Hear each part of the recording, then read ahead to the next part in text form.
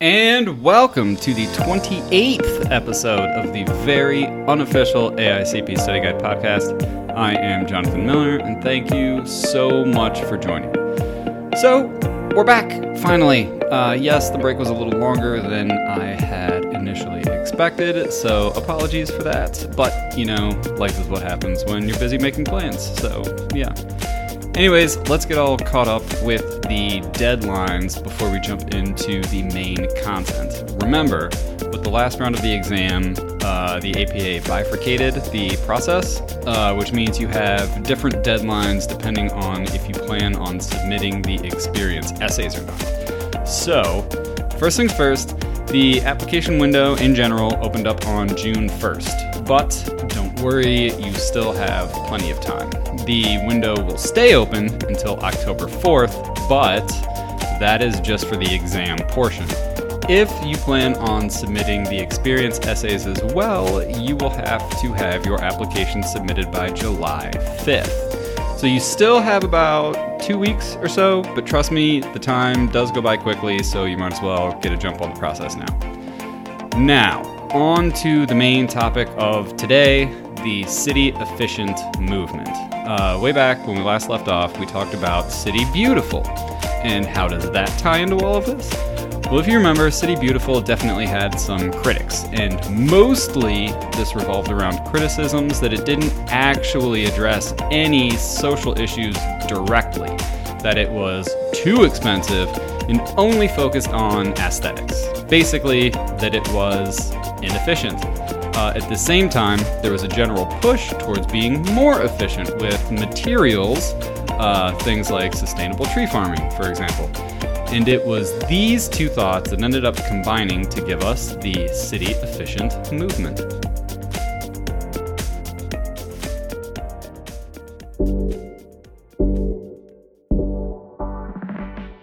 So, the first thing to know and remember is that the City Efficient movement did not start with planning or even by a planner.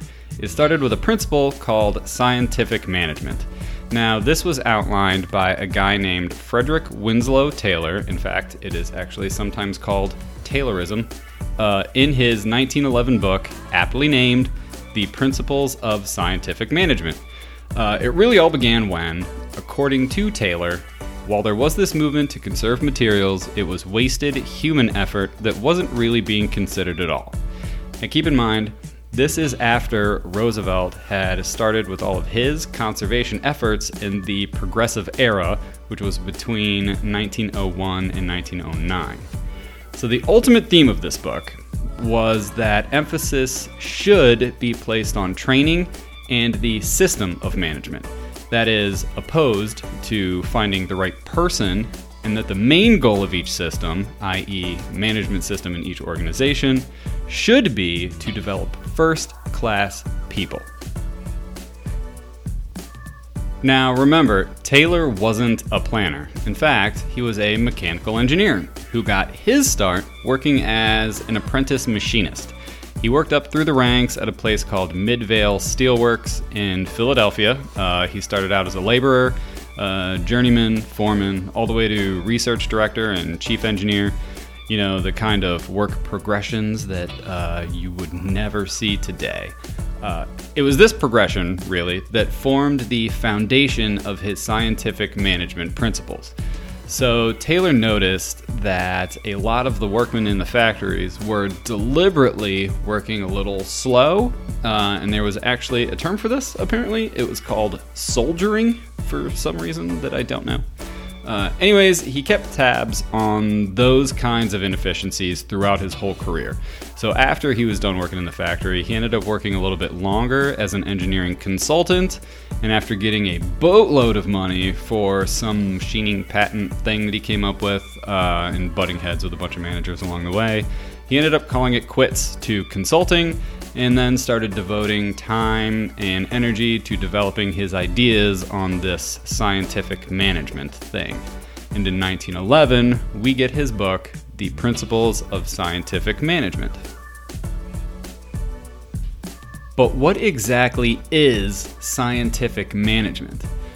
Well, Taylor summed it up in 4 principles. 1, the development of a specific set of logical rules and procedures for working. So instead of using the rule of thumb method, which was really common at the time, the idea is that there is one true best way to complete any given job or task, and that should be discovered and done the same way every time. 2, employees were assigned work roles and duties based on their skill sets and what they were well suited for, not what they chose. The concept here is that the big old burly guy should do the heavy lifting manual labor, and smart people shouldn't do mundane work, etc., etc. Not that the two can't coexist, just you end up doing what you are naturally better at. 3, full cooperation between management and staff. This is basically just to make sure that the first principle is actually being followed, of course. And 4, an equal division of work and responsibility between management and the workers. I guess that one apparently never really caught on because you don't see that very much. What's the saying again? Work will gravitate toward where it gets done, i.e. shit rolls downhill. Anyways, the scientific management system was developed with engineers and factories in mind, but he also noted that the principles would translate to just about anything, even government. Now that all began when in 1911, a friend of Taylor's, Morris Llewellyn Cook, took the job as the City of Philadelphia's Director of Public Works. Right out of the gate, Cook said, quote, that these principles enunciated by Taylor can be applied to city work as they have been applied to scores of different kinds of industrial work is to me only too obvious, unquote. In 1913, though, over New York City, an engineer who was a big advocate of Taylor's scientific management scheme, for lack of a better word, I guess, by the name of Ernest P. Goodrich, joined forces with a planner named George Burdett Ford, and together they started the first private planning firm in the U.S., the Technical Advisory Corporation. Now, together they utilized this efficiency model approach in urban planning. They used this approach when George Ford provided technical guidance on the first zoning ordinance, for example. That would be New York's in 1916. They used the approach in the first comprehensive plan, which was in Cincinnati in 1925. And their biggest contribution to the city efficient movement, though, was probably employing a guy named Harland Bartholomew. Now, we will get to Harland's contributions here in a second, but who is Harland? Harland actually started as an engineer, and he began working with Goodrich actually a year before Goodrich started the Technical Advisory Corporation in 1913. So Bartholomew got a heavy dose of efficiency principles before he ended up leaving in 1914. Now, why did he leave? Well, the Newark, New Jersey Planning Commission actually retained Mr. Bartholomew as a full-time city planner. In fact, he was the first full-time public sector city planner in the U.S. A year later, he moved on again to become the first city planner in St. Louis, and today we call that job hopping, and it is generally frowned upon. That said, though, that was his last stop. He stayed there until 1950, although he did have a little side private planning gig going on. And he was also one of the founding members of the APA in 1917 as well. It was not all roses for Bartholomew, though. His city-efficient tendencies has come under a lot of fire. You see, the city-efficient movement, sought to revitalize cities and neighborhoods efficiently. And unfortunately, efficiently didn't mean fairly or humanely. So in St. Louis, for example, Bartholomew sort of created urban renewal and slum clearance before urban renewal and slum clearance were even a thing. He used a method called cost accounting to identify neighborhoods that cost more in terms of city services compared to the taxes that they had generated. These obsolete neighborhoods, as Bartholomew called them, way to go, would be cleared through eminent domain, a process that actually created the space for the Gateway Arch National Park. He was even more brash, though, stating that a goal was to keep blacks out of, quote, fine residential districts. So yes, he was an asshole.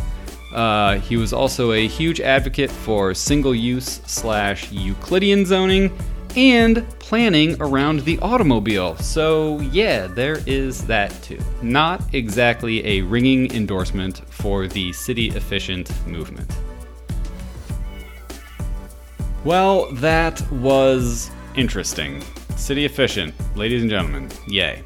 To recap, City Efficient started back in the progressive era in the early 1900s when a guy named Frederick Winslow Taylor, an engineer, noticed that there was a big emphasis on becoming more efficient, but that it wasn't translating to labor.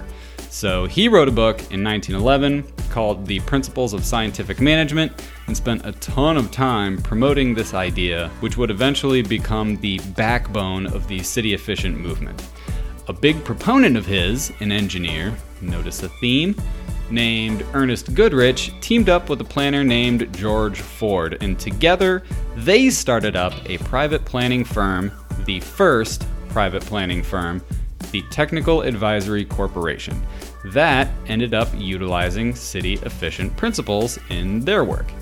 That trickled down to an early employee of theirs, Harland Bartholomew, who left in 1914 to become the first full-time public sector planner in Newark, New Jersey. He job hopped after a year there to St. Louis and became their first planner, and he used city-efficient principles to essentially justify urban renewal, slum clearance, and the general displacement of about 70,000 residents of black neighborhoods.